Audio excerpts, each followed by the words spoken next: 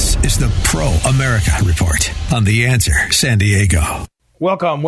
Ed Martin here on the Pro America Report. Great to be together.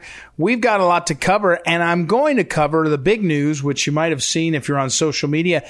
I was listed by name on a request. I guess it wasn't technically a subpoena, but a request by the January 6th Commission, Pelosi's show trial group.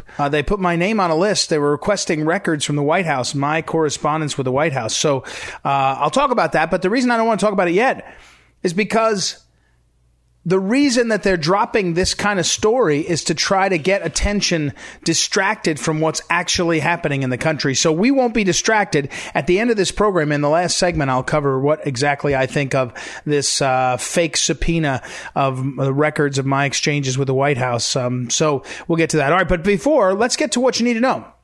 What you need to know is Biden is losing at least a little bit in terms of the policies that he wants to do. Now, one of the examples of that is Donald Trump put in place a program that they called Remain in Mexico policy. And what this did was required that people who seek asylum to America must remain in Mexico, obviously, until the case is adjudicated instead of coming into America. Because what happened with a lot of these asylum cases is people got to America, they claimed asylum, got to America, and came, and they never came back. Or they were hard to track down. Or they got intertwined in the country, in the nation, in lots of ways that made it hard to force them back out. So the policy, it also made it easier to say, we're going to build a wall, we're going to hold a border, we're going to have a border. And so when you have asylum, okay, go over to that door right there. That's the asylum door. Put your paperwork in, but wait in Mexico. And when Biden got in, he was in such a hurry to gut the border, to make the border chaos, that what he did was he just said, I'm getting rid of the Remain in Mexico policy. And he did it in such a way that it was improper. Now, and he was challenged. Texas Attorney General Ken Paxton led the way. The case went all the way up to the Supreme Court. And just yesterday, the Supreme Court said, you can't change the Remain in Mexico policy, unless you do it right. Unless you do it according to the law. Now, is Biden going to do it according to the law? Probably. Is his House going to want to pass a law? Probably. But as to right now, you can't come into office and sweepingly change all the rules and regulations without going through the process. Now, we should have a conversation on another day about how profoundly skewed our administrative state has become. Our government has become this massive bureaucracy where we have to deal with all this stuff. It's not ideal. But it's the system we're in. It's a system that Trump had to go through. He had to go through the system of getting this rule policy in place, going through the process. And if you're going to reverse it, you got to go through the process. That's the point. So that's good. So Biden's losing. At least a little bit on the border, there's some control. Although the question is, if the border's so wide open, why are asylum seekers even bothering going through the asylum seeking door? Just go rushing through. Well, the second place where we're seeing this, the Biden failures is Afghanistan, of course. I was out it was Tuesday night for dinner with two members of Congress, and I won't tell you who they are. I'm not sure that they would care if I did, but I won't bother. And these two members of Congress told me that the briefings that they've had about Afghanistan are so much worse. The conditions on the ground are so much worse than the White House is saying. And here's the wild part. The media, the fake news media, is sick of it, and they're sick of being lied to. So for a change, instead of them lying themselves, the media seems to be fed up with Biden. And so Biden is having to answer, or his administration having to answer questions. They say, what is the definition of stranded? Jen Psaki, the press secretary, said, nobody's stranded. Stranded is a term that blah, blah, blah. I mean, it's like the definition of is. Remember when Bill Clinton said, what is the definition of is? Or what was it? I did not have sexual relations with that woman. I mean, but parsing of the words means you got a problem. And that's what's happening at the border now. That's what's happening in Afghanistan now. It's very clear that the Taliban have been dictating terms. It is very clear that things are a bit out of hand. And here's where I want to change up. We have to, as a nation, get out of there. So we have to start rooting for the success of the people getting us out of there. It feels a little bit like conservatives are rooting for a quagmire, for more of a mess. These are American lives. We've got to be careful. Now, Biden is lying about it. That much is clear. He's saying one thing in front of the press, in front of the people, the American people, and another thing is on the ground truth. That's true, but that's not news now. We now know that. We know the Biden administration's lying to us. The question is, how do we get out of there? How do we get the American people out of there? You know, there was a report earlier today that a San Diego school had some students stuck in Afghanistan on a summer trip. And as someone pointed out, who's going to Afghanistan this summer? It's like asking, what Americans are left behind. I mean, in the last month, wasn't it becoming clear you had to get out? Why didn't people get out? Now, I know the answer, by the way. Some are there they're paid big money to be there and they're workers. So, and again, those are their choices. But the situation is deteriorating almost hour to hour. And I hope and pray that the deadline of the end of the month, along with the fear of what would happen if they did cause bodily harm to Americans, I hope that deters the Taliban. But I'm not sure it will. I'm just not sure. So that's deteriorating. That's a mess. Okay. Next one. The gas prices are up again. And you're watching gas prices up again, and people are getting fed up. They're getting nervous about going back to school. A lot more people are driving. A lot more people are getting on their kids to school, and they're getting nervous about the economy. All of this wrapped together brings the news, and here's the ultimate news, that Joe Biden's approval rating is down to 41% in one poll from 48%. It's a massive drop, which explains the last part of how Biden's failing, which is in the House of Representatives in the last 48 hours, I guess actually 24 hours now, they passed a half measure of their infrastructure bill and a half measure of their big, massive spending bill. In other words, Pelosi couldn't get it through because the moderate Democrats were saying, we're not going for this. We're not ending our career because of you. So what you have is now a perfect storm, if you're Biden, of things going against you, and time is your enemy.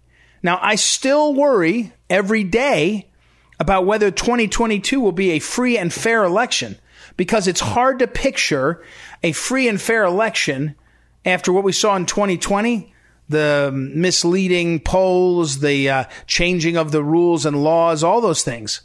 So I'm not sure 2022 is going to come off easily. But if the election was today, 2022 would be landslides for Republicans in both the House and Senate, the federal races. Which brings us to the next point. What happens in 2.5 weeks if Gavin Newsom is recalled and Larry Elder becomes governor? What happens 7 weeks after that if Virginia's governor's race goes down to the wire and the Republican beats Terry McAuliffe? I mean, we're starting to see what happens in politics, like a lot of things, like most things, but even more profoundly, actually. It's kind of a herd mentality. It's once they get the conventional wisdom goes a certain way, politicians run that way. And it looks like Democrats are going to start running for the door, retiring, not running for re-election, or looking for ways to run to the middle, to the moderate side. So think about that. What Biden is overseeing is gas prices high with inflation going up. Afghanistan, an absolute quagmire. The border, an absolute disaster that more and more people are knowing. And by the way, the Supreme Court case in the last 24 hours is a hook that people can hear how Biden's policy. Remember, you got to get coverage of these things. So, but it's a hook. They cover the Supreme Court. They go, oh, wow, they changed the Remain in Mexico policy. It's over time. These things have an aggregate effect. And here we are watching all these pieces, and Biden's numbers are tanking. At what point is he sufficiently toxic that his party starts to step away from him? I'm talking about politics. I don't think there's anybody who thinks that they're going to push him out. I don't think you understand how this dynamic works. They're happy, Susan Rice, Ron Klain, Jill Biden. They're running the country anyway. They're not going to move anywhere, and they don't get along with Kamala. But that's what's happening. That's the anchor that's now weighing down Joe Biden's presidency. And it may be the only thing that saves us from just some terrible, terrible policies. All right, we better take a break. We got some great interviews, a new book. We're going to talk with Melanie Kirkpatrick, got a book called Lady Editor. Fascinating book, a book about a woman, great American success story, and a lot more. Be right back. Ed Martin here on the Pro America Report. Back in a moment. Welcome back. Ed Martin here on the Pro America Report. John Schlafly joins us. He's half of the Schlafly duo. John and Andy Schlafly do the Schlafly Report every week. Publishes over at townhall.com, our sister site, and then is available at phyllisschlafly.com. This week's column, wanton. I've never said that out loud, I guess. Wanton war on early COVID treatment. All right, John, wanton war on early COVID treatment. Walk us through what's going on. Is this about ivermectin and hydrochloroquine? Well, those are the two best known early treatments. And when early means before you go in the hospital. And both of those, first of all, both of those drugs have been safely used by millions of people for decades. There's not any risk about a proper dose for humans. There was, hello? And Yeah, we're here. Keep going. Yeah, there was really an annoying thing where the FDA tweeted out saying, that acted, just the other day, saying you're not a horse or an animal, therefore don't take those drugs.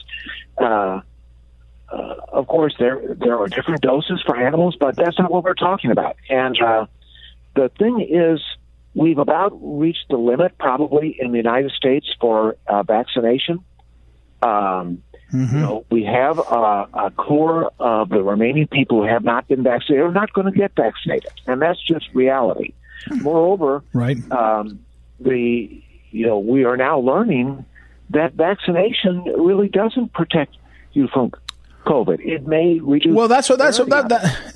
Yeah, let me ask you. Who have been vaccinated are right. Coming down with it, and we are approaching a situation where a number of people predicted last year, which is the fact that basically the entire nation, everybody is going to catch COVID before this is all done. And we just have to accept that without ruining our country in the process. And without having permanent lockdown, without having masks on 5-year-olds in kindergarten, without having... they just announced today that Delta Airlines is going to fine its employees $200 a month if their vaccine passport does not register properly.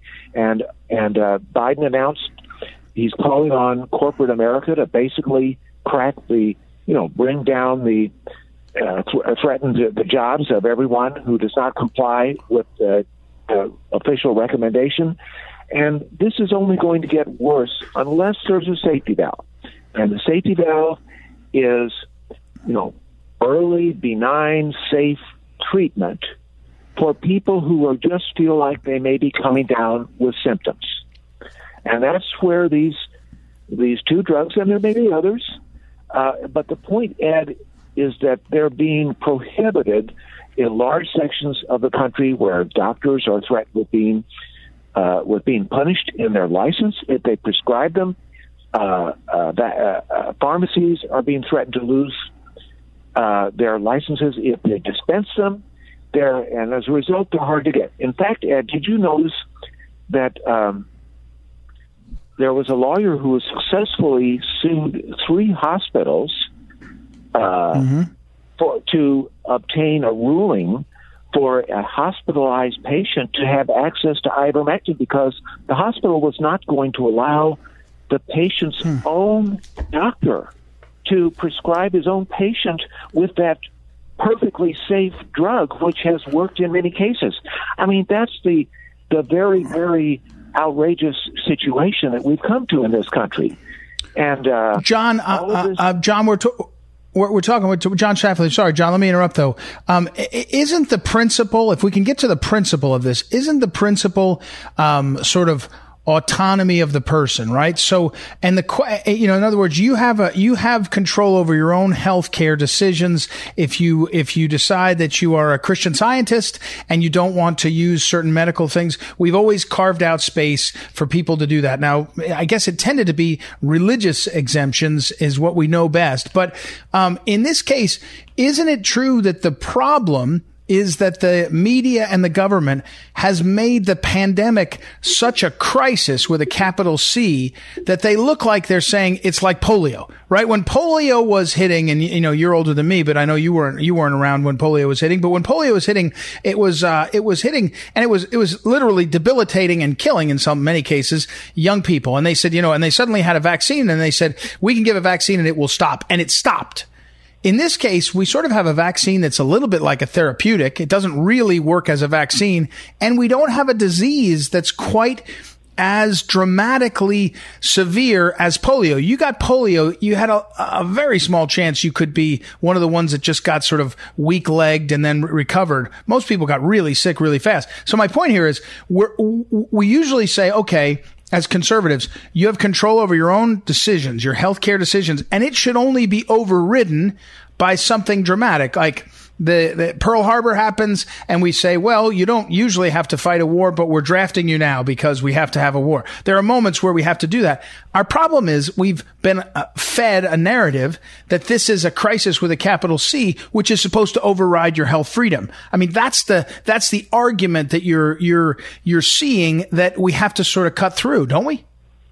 Well, there's a part of that. It's a significant part of that, but I just want to apply your listeners that this is we're talking about a small segment of the American people who are against modern medical science or against vaccines in general or that kind of thing.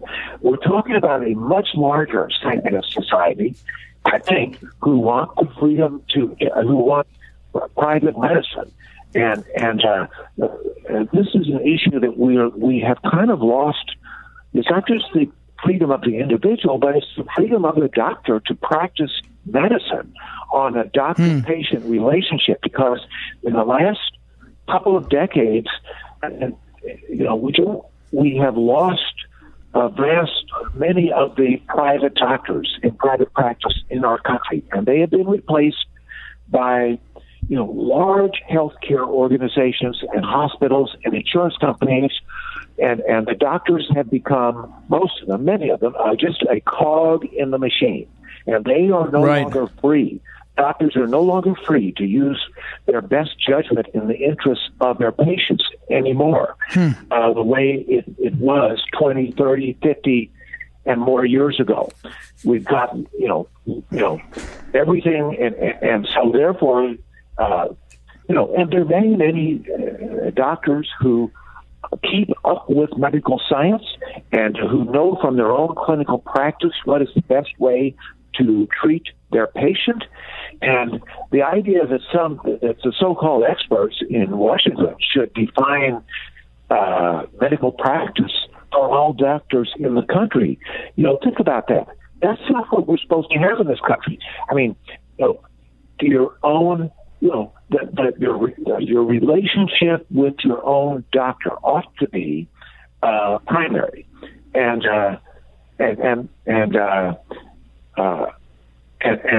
so that's now we're talking about 100,000 doctors, and we're talking about millions of patients, and it's not just a handful of.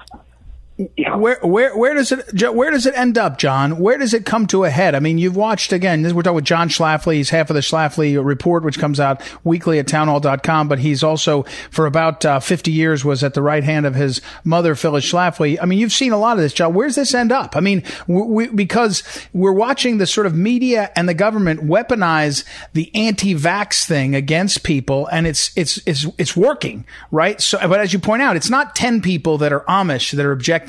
It's hundreds of thousands, millions of people that are saying, wait, I don't trust you. Where does it end up? Well, it's. I think we're coming to, there's going to be, flashpoints. We don't quite know yet. One of them may be the opening of school and the and the battle over masking little children. It could be the mandatory vaccination as a condition of employment, which is just starting to be rolled out just this week as a result of the FDA approval of one of the vaccines. But at the same time, I think that there's an old saying that if something can't go on forever, that it won't. But but I do think that as the political cycle rolls, there's going to be reaction to this, and we're already seeing it. And because the change in our, and it's all tied into what's going on in Congress too, and the country is just changing faster. I think that most Americans are comfortable with, whether it's the refugees, the lack of borders, and what Congress is passing to remake America at breakneck speed. So, something is going to happen. I think you're right. I think you're, John. I think you're right on that. I think you're speculating. I agree with you. I think interesting. We're talking with John Schlafly again. His column, which I'll put up on social media, Wanted War on Early COVID Treatment. I do think one takeaway, John, is the healthcare system has not only gotten bad. It's not bad. It's bad. It's not good financing. It's not smart money. It's not good enough care. And as you point out, it's taken away what was one of the great breakthroughs in history, was a lot of the modern medicine and the role that physicians played in judgment. I got to run, John. I'm out of time. John Schlafly, everybody. We'll take a break and be right back. Ed Martin here on the Pro America Report. Back in a moment.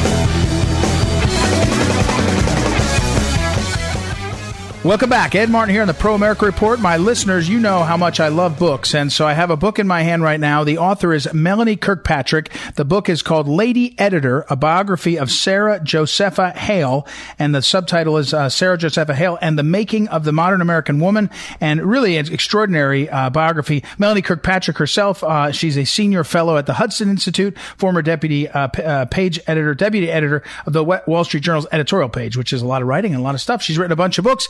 And so, first of all, welcome to the program. Melanie, how are you? I'm so pleased to be with you today, Ed. Thank you. Well, you're welcome. So this book, as I read it, I got to the end and I was reading about the end of her life, how she was remembered.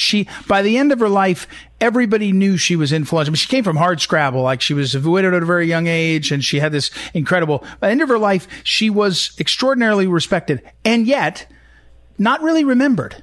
And I wondered why, because she seems like one of the great figures of that era when I read your book. I guess, was she forgotten then after a while? I think there are a couple of answers to that question, Ed. She was the editor of the most popular magazine of the pre-Civil War period. She was the godmother of Thanksgiving. She was a foundational figure in women's education. And yet, after she died, she kind of was tagged forgotten, I think, because she was against female suffrage. She was a woman of the 18th century, I think, and really couldn't see her way toward women voting. And I think she was unfairly judged by new standards.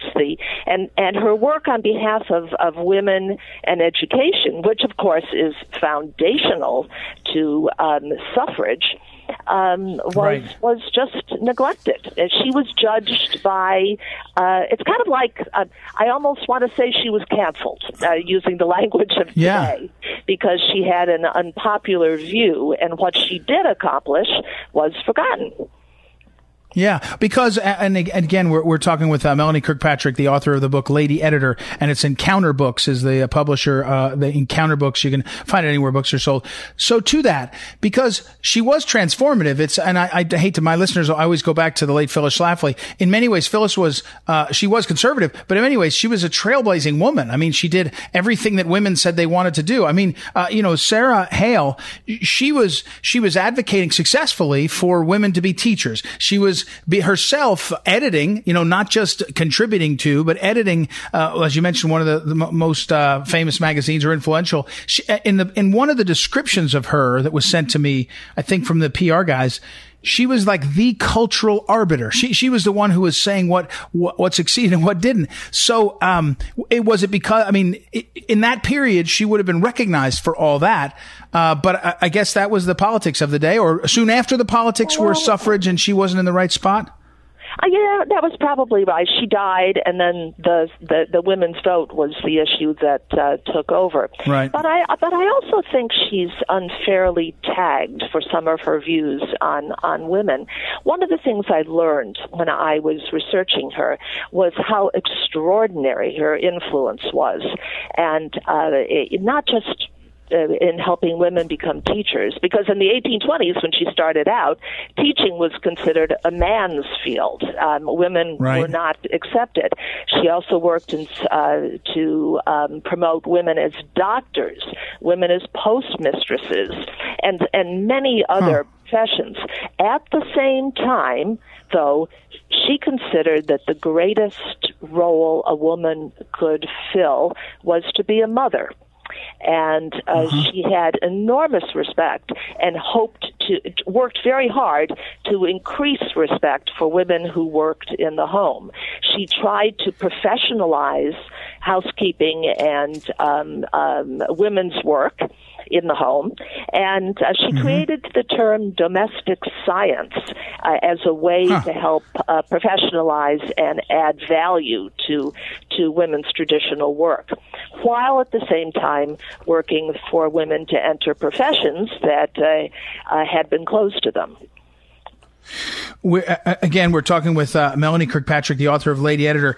In looking through, my point here is that also that she, at the period, people don't remember, can't really often wrap their head around. If you were publishing an influential magazine, a weekly, you had a ton of influence. It's how like Mark Twain published, and I think Edgar Allan Poe, she was a promoter of Harriet Beecher Stowe. And on the back of your book, and I love Nathaniel Philbrick, who's a great writer, but he says before there was Anna Wintour, there was Sarah Josepha Hale. That doesn't seem right to me, because when I read about her, she was getting handwritten letters from presidents. I guess Anna Wintour who was like the head of Vogue or whatever. But it feels like this. Your Sarah Hale was kind of in the middle of the whole culture, not in the middle of the style culture. Am I reading it wrong? No, you're exactly right. She also disliked fashion, believe it or not. She thought it encouraged avarice and vanity, and she wasn't afraid to say so. And her publisher was happy to let her say it because she was a great editor. It's hard to compare her influence to anybody today. If you used the name Mrs. Hale, not her full name, just the words Mrs. Hale, just about everybody in America would know who she was. And that's pretty phenomenal. It's like, I hate to compare her to Oprah because she was much bigger than Oprah, and much more intellectual than Oprah. And we haven't even mentioned that she's the godmother of our Thanksgiving holiday. Yeah. She reinvented the whole idea of Thanksgiving, which had been a local holiday celebrated or maybe not celebrated in the various states, all on different days. And she saw it as, she wanted it to be a national holiday when all Americans, North and South, came together and thanked God for their blessings. She thought that it would help avert civil war. At the same time, she saw it as a feminine holiday, because it was a feminine sphere for family and for food and everybody coming together on a single day. And finally, she also thought Thanksgiving was a symbol of American generosity, of the great goodwill and outreach that Americans had for their fellow Americans. Yeah. Again, Melanie Kirkpatrick is who we're talking to, the author, and the book, which is in my hand, is called Lady Editor. And you can go to MelanieKirkpatrick.com and see all about her and her other books, because you yourself, your career editing other books, writing editorial for the editorial page, writing. And by the way, can I ask you, Thanksgiving, your book from 2016, Thanksgiving, the Holiday at the Heart of the American Experience. When you did that book, I love writers talking to writers about how this happens. Did you then see Sarah Hale and say, I better go figure out who that is? Is that how it led to this book? That's precisely it. I really loved her. She was my favorite figure in my research from Thanksgiving. And the more I learned about her, the more I loved her. Imagine, her husband died, leaving her with 4 children and a 5th on the way. And she created herself into one of the first women to make a living as a writer. And I think it's a great entrepreneurial success story as well. And it could only happen in America, in my view. So, and she lived a long life, right? I mean, that's one of the things that when you read it, I was like, wow, she spanned, I think I read George Washington. She was born when Washington may have still been president and died when the 19th president was alive. Something extraordinary. I mean, the length of her. Right. She was born the year before Washington took office as president. Oh, okay. And died when Buchanan was president. And I'll say, she had correspondence from most of the presidents, ending with Buchanan, but Johnson, Grant, etc. before that. So she was a great figure. Amazing. One of my favorite stories. Go ahead, please. Okay. Yeah, please go ahead. She wrote a wonderful book called Woman's Record. It's 900 pages, and it's the first work of women's study, the first work to put women at the center of its history. It's biographies of 2,500 women from the Bible, from the classical period up to the present day, 1853. And when she was proud of it. And so what did she do? She wrote to James Buchanan, who then was going to London, where he was going to be the ambassador. And she asked him to take a copy to Queen Victoria. And he didn't blink an eye. He said, "Sure." He took the copy to Victoria, and then Victoria replied through her secretary. Can you imagine an author asking, a future president of the United States to do that today? Yeah, I don't know. Authors they got chutzpah, these authors. I don't know. I might believe it. Anyway. All right. Melanie Fitzpatrick, unfortunately, got to run. We'll have you back on. Maybe I'll get your Thanksgiving book. Melanie Kirkpatrick, Lady Editor, a biography, Sarah Josepha Hale, and the making of the modern American woman. Encounter Books is really a great one. Thanks for the time. Thank you, Ed.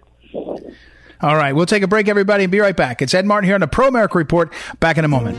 This is the Phyllis Schlafly Report, the conservative pro-family broadcast of Phyllis Schlafly Eagles, a leading voice for the sanctity of life, traditional education, the Constitution, and American sovereignty. And now, from the archives of Phyllis Schlafly Eagles, here is Phyllis Schlafly. It's an unpleasant truth that millions of girls and women in America have been abused or assaulted by men. It's also true that many women live in fear of attack. While the numbers may be inflated or exaggerated by feminists, there's no denying that some men can pose a danger to women. But the threat that some women face is very foreign to many married women. Most married women don't expect violence from men. Instead, they expect and receive protection. That's because marriage makes women safer. A married woman is far less likely to be assaulted by her husband than an unmarried woman by her lover. Marriage also protects children. A girl who lives in a home with her married father is 17 times less likely to be abused. We all know that married men can still be violent to their families, but they are far less likely to be violent against women than our live-in boyfriends. Now, why is this? It's true that women who have found men who are already better partners are more likely to marry them, but it's also true that marriage settles men down. Being married makes a man care more about his family's expectations and future because he sees his family as enduring. It also makes him more faithful and committed to his partner. Marriage makes men directly protective of their wives, and living in a home with their daughters gives them the opportunity to be directly protective of them as well. Marriage also creates indirect protection for wives and daughters because married women and their children tend to live in safer neighborhoods. So what's the answer for women who worry about male violence? It's not to fear all men. It's to reject the lifestyle of frequent hookups, which is so much promoted on college campuses today, while the women pursue a career and avoid marriage. This has been the Phyllis Schlafly Report from Phyllis Schlafly Eagles. The traditional family is the building block of our communities and country. That's why it's imperative to support strong marriages, respect fathers, and champion stay-at-home moms. At phyllisschlafly.com, we oppose the liberal attempt to redefine the family. To join us, visit phyllisschlafly.com. Thanks for listening, and join us again next time for the Phyllis Schlafly Report.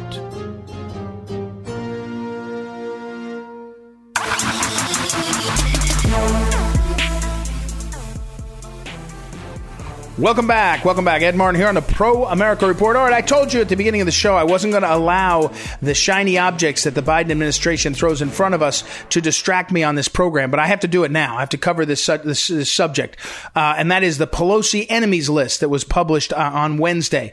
And so let me first explain, when something is going as bad as Afghanistan is, in terms of the press and the management, you understand, if you know sort of politics and PR, that the party that's losing, that's struggling, is going to try to change the subject. It's the reason why Joe Biden's team has talked frequently and had him out talking about COVID. They're trying to change the subject. Well, on Wednesday, there was a report out from a guy at Politico. I told you I read Politico, and he tweeted, here's a list of the people who the January 6th Commission, the Select Committee of Pelosi, the Pelosi witch trial, the Pelosi show trials, they've requested documents from the National Archives, especially from the White House, the White House's interactions with the following people. And they listed Jack Posobiec and General Flynn and Roger Stone and Papadopoulos and everybody else, and Ed Martin. So there I was.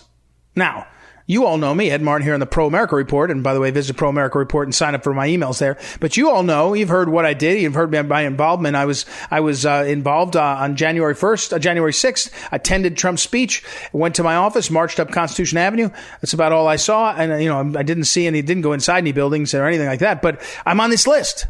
So why? Why today? Well, today, it's dropped on Wednesday because they're trying to anything to distract from what's going on in Afghanistan. Anything. So they can give the media something else to cover. And I go, wow, I got a list. And of course, Roger Stone, I think, was the first one out commenting to the media saying this is nonsense. I put out a statement saying it's nonsense, but it's just meant to distract. And actually, it's a request of the National Archives to give them emails or correspondence or interactions with the list of people, me, Roger Stone, Jack Posobiec, General Flynn, a few others. But it's not a request of anybody else. Now, it may expand. If you're on that list, like I was, you probably wonder if you're getting a registered letter to your home saying, I do X, Y, Z. But it wasn't a subpoena. So they didn't do it as a subpoena. It's a request. Now, a request of the National Archives, they'll comply. But I can tell you, I'm not going to comply with a request. I'm probably not going to comply with a subpoena, actually. I don't know if I would. I would see what it was about. I mean, you want the rule of law to be upheld, but you can't be silly. So that's what's going on. It's an effort. And here's my bet. My bet on this is that they did this big list. And on the list, there's 25 or 30 names. And to be fair, a few of them are really famous. General Flynn, Roger Stone, Jack Posobiec. But most of them are sort of second tier people like me. People know who I am a little bit, but not very much. But they dropped this list of 25 or 30 names for two reasons. One, they already have the goods. They already have something that they're going to point to. Probably one of the people on the list, they already have some emails or something, and it's emails between, say, one of the people on the list who was organizing a rally, and it's with someone in the White House, and they're saying, we should coordinate this. And then what the Democrats will release is, look, we found an email from someone in the White House to some of these people. They were coordinating. There's the word. They already have something that they're going to roll out. In other words, this is kabuki theater. It's kabuki theater. They're playing a game. They'll have a result they want to talk about in a few days or a few weeks when they get from the National Archives the emails and correspondence. But 2, it's meant to drive people crazy.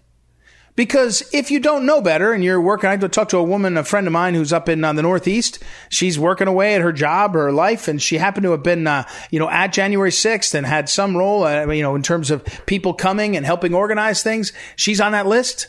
She's terrified. I got a call from a friend of mine in Florida saying, hey, what do you think? Do you have to lawyer up and all? The point of this is to chill participation in public life. And generally, as I've told you before, to drive people towards self-censorship, where it's just too expensive, literally, money. It's just too costly, personal reputation, personal hassle, to do these things and get outside of the lanes of what the powers that be deem to be good behavior. So as I've told you before, the narrative machine is that it was an insurrection, right? Who enforces the narrative? The narrative is enforced by big tech. It was an insurrection. By big media, fake news, it was an insurrection. And now by big government. And they enforce it against as large a group as they can, the details, big government does, so that you can then, first of all, they'll have lots of stories to generate, to get support in the country, but to make people crazy. To make people crazy. And to make people worried. And ultimately to make them, lose their job and to lose their livelihood and to lose their focus and to say or do dumb things that are, worse or get upset or, pay for lawyers, all these things. It is completely predictable lawfare. The use of the law against people as a tactic of warfare. Lawfare is warfare using the law against we the people. That's what they're doing here.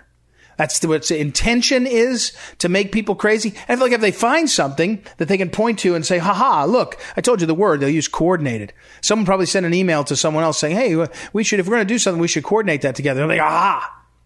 That's the kind of game they're playing.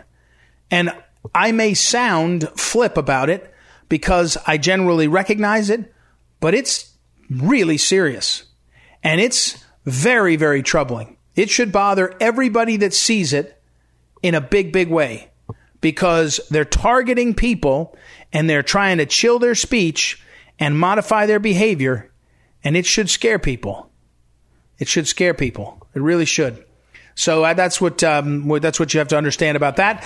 But don't get distracted. The Biden administration and others and Pelosi are trying to distract from what's really happening in this country. Let me say thank you, as always, to our great technical director and the producer of the program, Noah Dingley, Joanna, for helping book our guests, and thank you for those great guests. Please visit proamericareport.com, and sign up there for the daily email and check in some of these other interviews and standalone segments. And I will talk to you tomorrow. It's Ed Martin here on the Pro America Report. Talk to you then.